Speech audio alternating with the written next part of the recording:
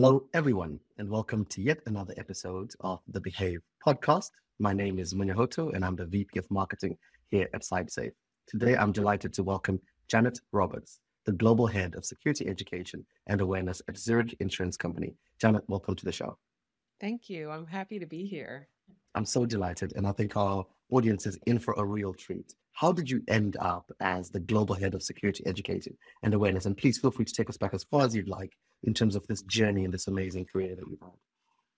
I started working in security awareness in 2010. There was about maybe 200 people globally doing this work, and at least 95% or more of them came from an IT background. They were sort of told, okay, you need to do something about these pesky humans who keep clicking, and it's 10% of their job. And myself, I come from a journalism and communications background. I was working at a domestic US based insurance company, and I was in the corporate communications department. And one of my corporate customers was security. And the then CISO kept asking me, to help with more and more. And I found it really fascinating, but I was only supposed to give him 10% of my time. And so finally he said, well, I think I want you to come over here and build a security awareness program. And I literally said, I have no idea what you're talking about. I don't know what this is. Don't you want someone who knows what it is? I didn't realize not very many people were doing this. And he said, well, here's the deal. I can teach you as much security as you need, but I can't teach the security people to communicate in a way to employees that they understand. So, and early on, no one was really bringing folks like me. And now it's, kind of the standard and beyond. And so I dove in having absolutely no idea what I was doing, but pretty excited about it, and went to boot camp essentials and went to all these courses and started to meet people, some of whom I still know today. And, we're still good friends, and built a small program with no budget. But it was great. It was like a sandbox and I could be creative in it. And the fact that, although I'm really excited about where the profession's gone and I love it, it was exciting back then in a different way, that no one was taking it super seriously. They were annoyed by human risk, but this wasn't a profession yet, not really. And so we were all kind of out there just getting creative, sharing ideas, being collaborative, and trying to figure this thing out. So it's been fun for me to be on the journey of every step as it grows, as it gets titles, as things develop. And I went from that small company to a global credit card company and did a redesign for them. And while I was doing that, Zurich Insurance started to come and ping me and ask me to come because they had no program at all. I don't think I really understood how big they were, but I came in and built their program from zero. Wowza. Okay. Well, we will touch on that. We will touch on that. But I think a lot of people would benefit, Janet, from just understanding what does the Global Head of Security Education and Awareness do? And then, of course, we'll ask about, building versus redesigning. But tell us a little bit more about the job itself. Well, the job is rather massive. I try to think of it in small segments, or I might actually overwhelm myself. But it is very different. Having done this, my third program, I will say that a multinational is a much different animal and pace and responsibility than doing it for a smaller 5,000 or less employees. So there is a difference. Also, there's a difference if you have to understand multiple cultures, or you only have to understand US or only UK or whatnot, because then you're looking at things from the perspective of will it work across cultures. So in addition to, I have a team of 4 people. They're outstanding, and they make me look good every day. And in addition to us building training and all the obvious things we would do, we work really hard to make sure the training is culturally accepted across the board. You might find this interesting, but I learned at one point that the British accent is really acceptable all over to everyone, and they find it trustworthy. Okay, I it's kind of see. I funny. see. Yeah, I can't remember where that research came from, but I'll look for it for you, Munya, because I Probably always from a thought that book. was great. Once in a while, when I have an American team say, oh, it's a British accent, I'm like, oh, wait a minute. Everybody likes that. So we do look at how to be culturally relevant, and then we try to take the things that we build, and we have ambassador teams, and we can talk about that.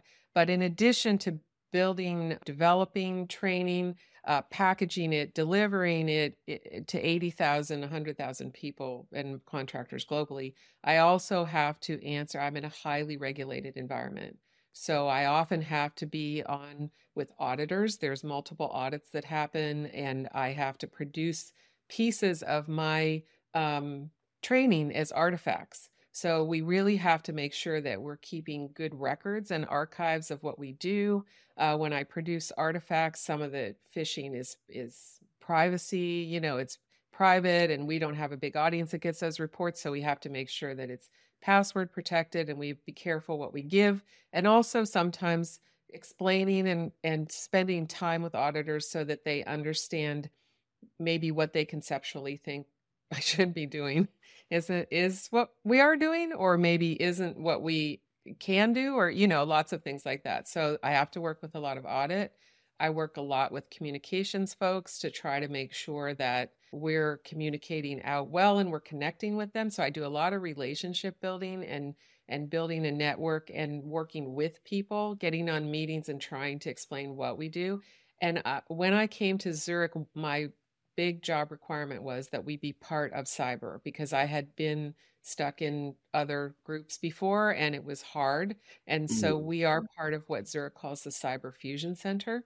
That means that I work closely with threat intelligence and AppSec and all of those people, and I build those relationships, and I work very hard to try to not just do something, but to say, we're going to be doing this. Let's go through our partners. Let's make sure those, the CISO teams globally, which there are 5, are informed. So a lot of my day is spent around that. I also have responsibilities, let's see, audit and training and problem solving. And I also have to make vendor decisions, something that takes a bit of time. At least I take it seriously. So we often, just recently, because I'm very interested in nudging behaviors, Yeah. we did a deep dive with our information security strategy team to look at 4 vendors that were doing that and decide, sort of bucket how they're doing it and decide what's appropriate for Zurich as a Yeah. whole, not one Zurich business unit or another, and came out with that. So there's a lot of, I have to build the strategy. I work with cyber threat intel to decide the topics that we're going to teach and we're going to give to our ambassador teams based on what Zurich either might be seen or is seen out in the wild to other companies like us, and we want to be Yeah. ahead of that. And so a lot of my job is building relationships with people, key people, important people that then I can have these discussions with to make sure that the entire program, all the pieces, are tailored to Zurich. I'm not just drop and plug and play. I'm tailoring things to what Zurich needs. I don't get to do as much of the hands-on creative stuff anymore. I don't actually fish. I wanted to a couple times after I hadn't done it in a few years, and my team's so nice, and they kind of said, "Could you just not touch that, please?"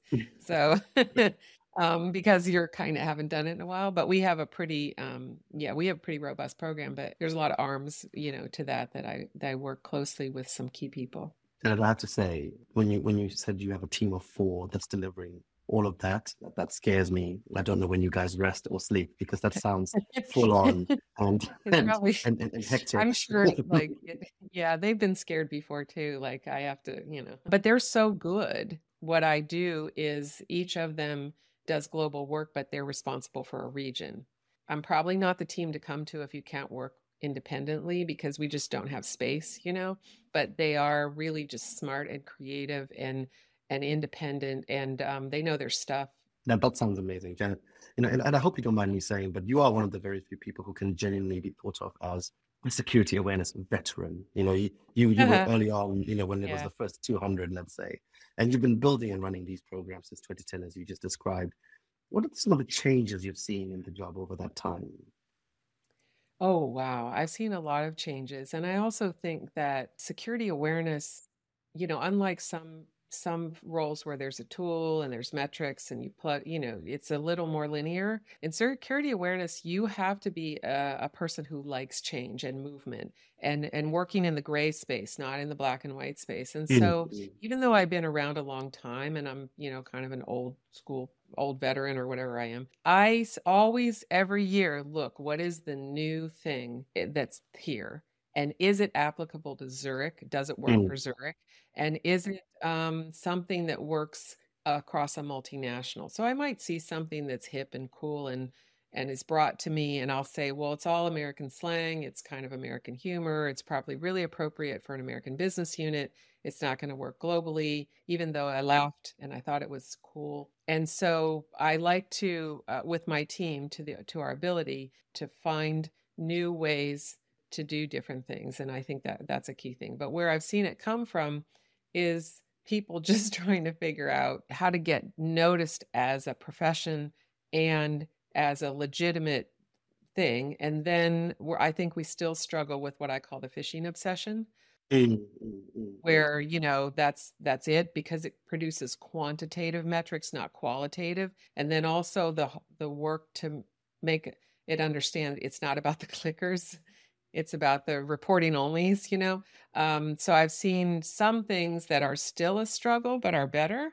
And I've seen some things that have made some really great movement into topic areas. But I've also seen this really interesting evolution in the vendor side.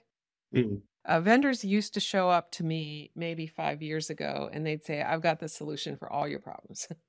I'm going to email all of your employees a link and they're going to get to look at this cool video or maybe maybe a newsletter or maybe a game or something like that. And I would say all of my employees are going to report you using a fish reporter button because they've been told if you email them a link and it doesn't come from, so that doesn't work. And now I see vendors working really hard to come in through different ways, or to SCORM package things that we can upload into, our system. And that's much easier than in the past when I had to say, no, you have to adjust. We can't use you. These are the reasons why, the operational reasons why. And I see all these really active and interested and energetic people out there trying to do the work. I see a lot of buzzwords and a lot of things like that, but I think my peers in cyber tell me that now that makes us a legitimate profession, that we have people, buzzwords, and people with making interesting titles for themselves, and have they ever built a program? And I said, this is really wild. This is crazy. And all my cyber peers said, welcome to the party now. I think that's hilarious. And you just said so much there. I would love for us to deep dive into just a global context and this idea of cultural nuance and having ambassadors in different regions. That's to me that sounds important. And it's not impossible. I will say this. I'm an American who only speaks English and has really bad French from my little bit of high school French, right? But I said to myself, you're going to teach yourself to think like other people in other countries. And it has been not only good for the program, it has been the most amazing growth experience for my life. Mm. I now Mm. have Mm. friends in other countries who help me see things through a different lens, and then it empowers me to be better at my job. That's really cool. And just now we touched on this idea of, innovative, shall I call them job titles and buzzwords, etc. You gave us quite a clear kind of journey through your career. You've built 2 programs and redesigned one. When you approach that type of work, which is, I imagine, deep work because of the context in which it happens, you're doing it against the backdrop of technological evolution, where the channels that people use and the speed of innovation in technology as it stands, even from the threat actors, is so rapid that you're chasing both relevance in terms of culture, but relevance in terms of kit and technology. Do you have a template or framework that you apply when structuring a program, or has each program been bespoke for the organizations in question? Well, I believe a program should be bespoke because no company is a blueprint for another company. You can have some basic baseline. So for basic baseline, I use the SANS maturity model. Great. I think it's a good baseline. And the thing I like about it, and I've used it multiple times this way, so anybody trying to talk to leadership, this is what I do. I take that baseline and I make little red arrows and with a year, and I say, this is where we were in 2015. And then I make an arrow and I say, this is where we are now this year, and this is where we have to go. And it's very simple. And then each year I move the arrow to show where we went. Or if the arrow doesn't move, I tell them the arrow didn't move because we still have to solve these problems to get that moved, you know? And Yeah. it's a quick, in 2 seconds, you can make an understanding there. We were nowhere and now we're here, and that's a good thing. We need to get here, and here's the, problems that we need to solve. So in that sense, for a template, maybe I use that. A big proponent of you've got to be part of cyber. Cyber is the feeder stream for the things that actually come and hit the employees that they see that happen to them. And then cyber turns around and says to you, this is what's happening. This is what the employees are facing. This is what they need to learn. Until I went fully remote and moved, I stood every day next to Justin Wright, our head of cyber threat intelligence, who is one of my friends. And Justin would look at me and say, hey, Janet, we're seeing a little bit of, business email compromise attempts. What have you got? And I'd look and I'd say, a couple years ago, we don't have much. We only have a tip sheet. Let's see how we can work on that. And Yeah. then I would bring the topics that he and I would talk about to the team. And I'd say, how can we do a bite-sized campaign on these key topics? Because threat intel is seeing this. And the tools that keep moving and changing, you're going to make friends with the people in cyber who roll out the CrowdStrike, who roll out the Splunk, who roll those things out. And you're going to be able to say to them, here's my fish training program rolled out. Let's talk together about how automation can happen, how different things can happen. There's just so much knowledge, and cyber folks really understand what you're trying to do in security awareness, that it's very important to have controls. Governance is super important, and policies. But the employees, in the most simple form, those employees have to look at education or training. They have to absorb it, retain it, and act on it. And then when their behavior changes, the culture changes. So I do see a lot of people out there going, culture change, culture change. And I'm like, that's really cool. That's the end. That's the goal. Yeah.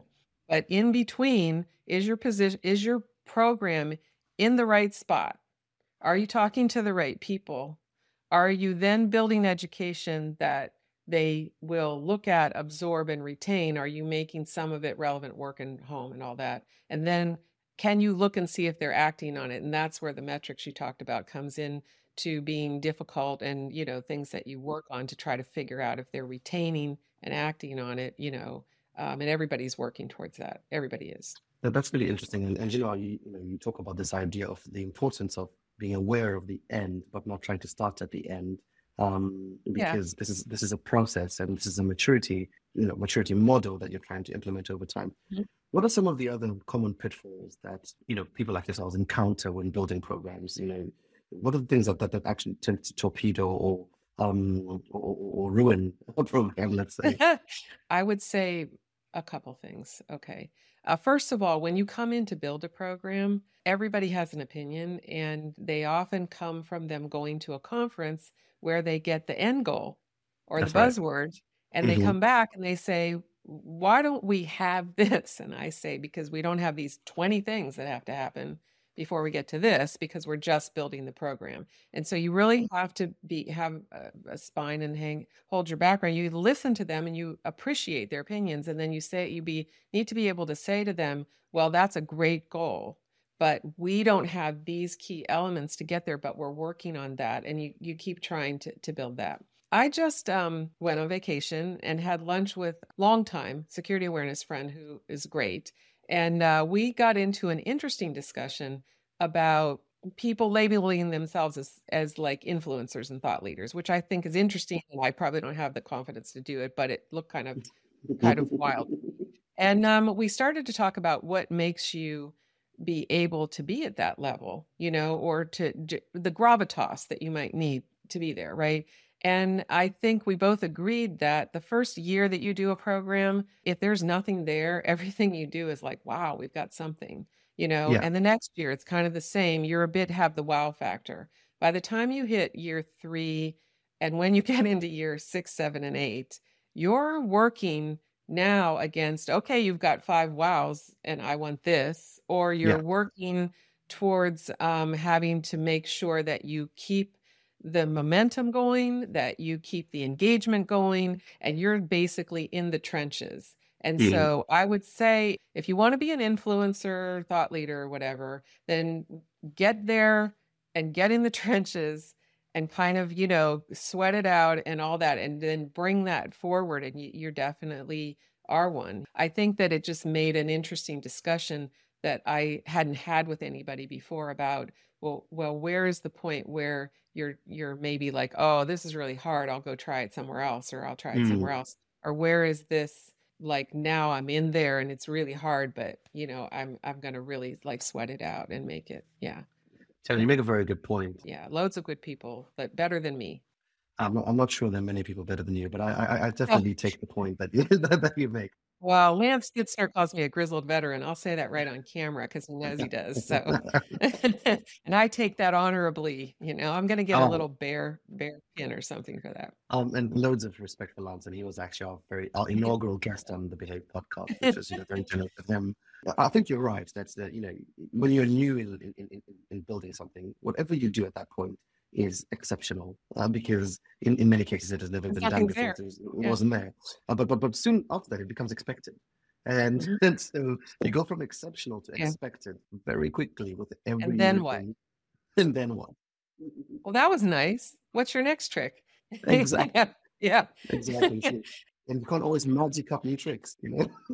My team starts planning CSAM in April because that's a massive event for us, right? So we Yeah. start talking in April, and there's always the conversation of, okay, we always know we're going to take 4 bite-sized campaigns and make them weekly themes for the reiteration. We know that we're going to do a lot of things on workplace posts and stuff like that, but we have historically brought them something, a scavenger hunt game or something to do, Mhm. right? And so after a while, you're like, well, should we rehab that thing we did before? The budget's a little here, or should we try to get this, or should we make a contest? But I would say, and I've heard Lance say this, and I fully 100% agree with him on this. And that is, and he said it, I believe, on your podcast, that we are not in the entertainment business. There is a No. difference between engaging employees and just entertaining. If you are just putting up mini TikTok things all over your workplace and stuff, that's nice. But what you need to be able to do is always know that if you're in the elevator with the CEO and he says, "Hi, who are you and what do you do?"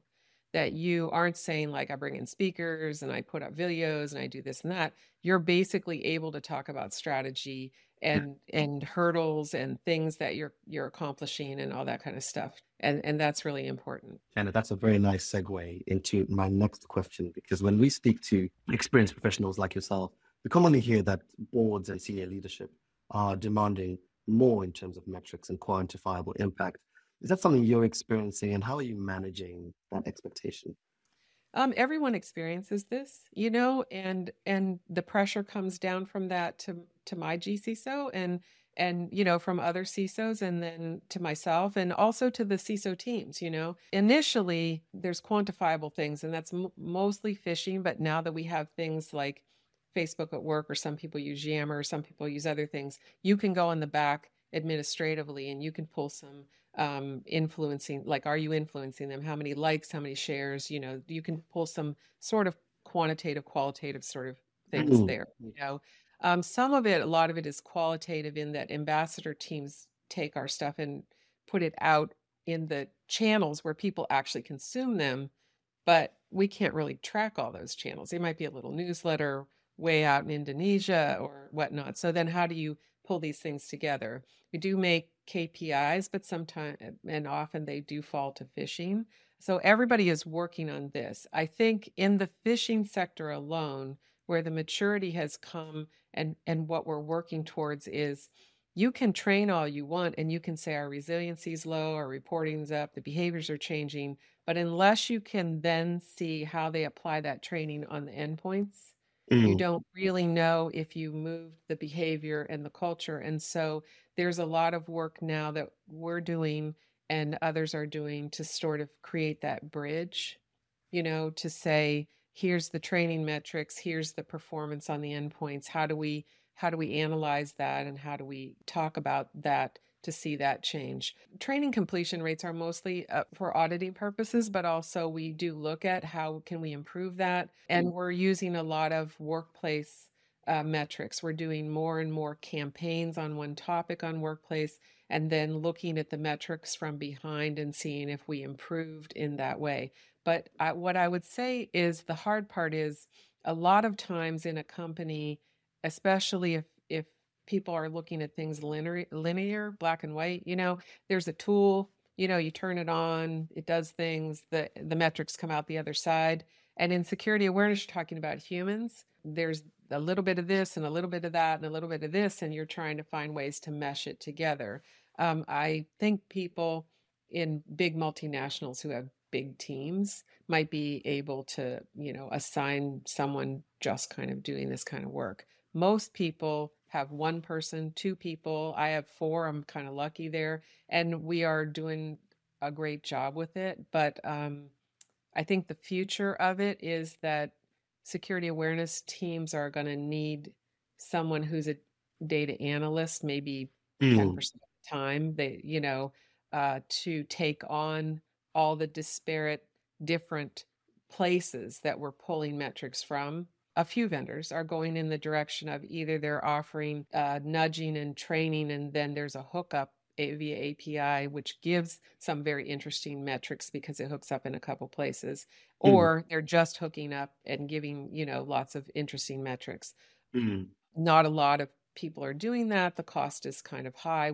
This is what we did a big assessment on with our strategy teams, found that what we have to look at is training offered with it, and then is that kind of globally, culturally applicable? How is that being done? Or does it fit in a 5-year strategy? This is something that security awareness officers should be thinking. They're thinking of the emergency and the problem at the moment. What is your 5-year strategy? And, if you can build one and show leadership, you're going to have a little more buy-in. So in a 5-year strategy, I'm not going to ask employees to play like the same kind of game all the time, or, do that sort of thing.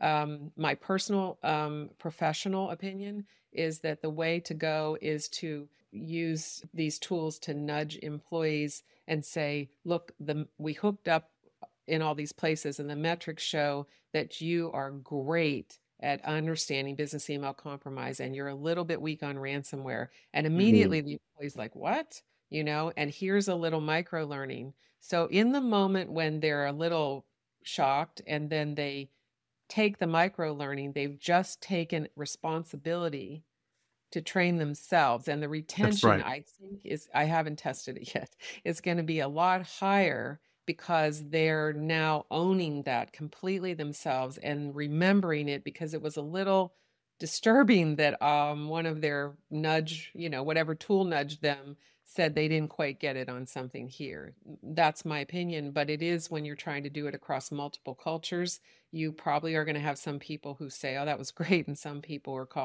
who are like upset because you told them they weren't good at something. So, you're going to have all this going on. You've got to just really have a great change management plan and, communications outward. And we're not there yet, but I think that I'm not speaking for Zurich, I'm speaking as a security awareness professional. All companies, I think this is the way that it's going to have to go to get the appropriate metrics and to get the culture change that is needed to be there. And we couldn't be more philosophically aligned on what you just described. I wish I could just bottle that. I'm glad we're recording a podcast because I'm going to listen back on that. And generally, I think that is the way this goes. So really delighted to hear somebody with your pedigree kind of speaking in that direction. You've been so generous with your time. I've got one more question for you, and then I will let you go. My audience is always wondering, when they listen to somebody who's got the battle scars, not just improving programs or redesigning them, but actually building them from scratch. What makes an effective leader in this space? What do you look out for, and what attributes do they need? Over my years of watching some people want to get into this game and some people get into this game and be really great at it, I'm going to say that, first of all, if you're a very linear black and white thinker, there's awesome places for you to work in information security, but security awareness is not the place for you. because it's constant change, it's constant requests from stakeholders, it's constant movement, it's constant assessing a human audience. It's good to have self-awareness. All people should. And it doesn't mean that you're not good at something else. But if you're a rigid kind of thinker, or you're not jumping on the first next cool chat GPT or social media or LinkedIn, or, you're just not in that mix, even if you just kind of check it out, then you're not going to be able to teach your employee audience how to manage the things that they're using in their life. I'm not going to tell you I'm always good at this, but you do have to have a strong spine, and you do have to stand up for what you think, and you have to trust in your own knowledge and professionalism, and then you have to try to handle everybody's an expert in the right way so that they become someone that works with you, Mm. rather than against you. It's easy for me to say these things because I have a global CISO and regional CISOs and a VP of cyber who are super supportive of what I do, and I understand that some people are not in that position. Now, I would say I have been prior sometimes in my professional life not in that position, and then I build a network of people around that to make the program work. The better that your program works, the more strength that you have. But it's not for the faint of heart, and it's also does require a lot of right brain thinking. And I would say you learn more from your failures and your mistakes than you do from your successes. And I've certainly had my own, and I've taken that moment to try to say, what did I do right here, and what did I do wrong, and how can I improve myself and have some self-awareness in that situation. Again, some fantastic advice there for my audience, and ever so grateful for the time that you spent with us today. Thank you. Thank you. It Thank you. was so nice of you to invite me. I appreciate that. No, no, no, you'll be back. Trust me, you will be back Oh, because I'm not done. I'm not done with a few of the topics you raised, but you're not done with me yet. not at all. Not at all. To my audience, my guest today has been Janet Roberts, Global Head of Security Education and Awareness at Zurich Insurance Company. What a treat, Janet. Thank you once again so much, and see you on the next one. Okay, see you on the next one.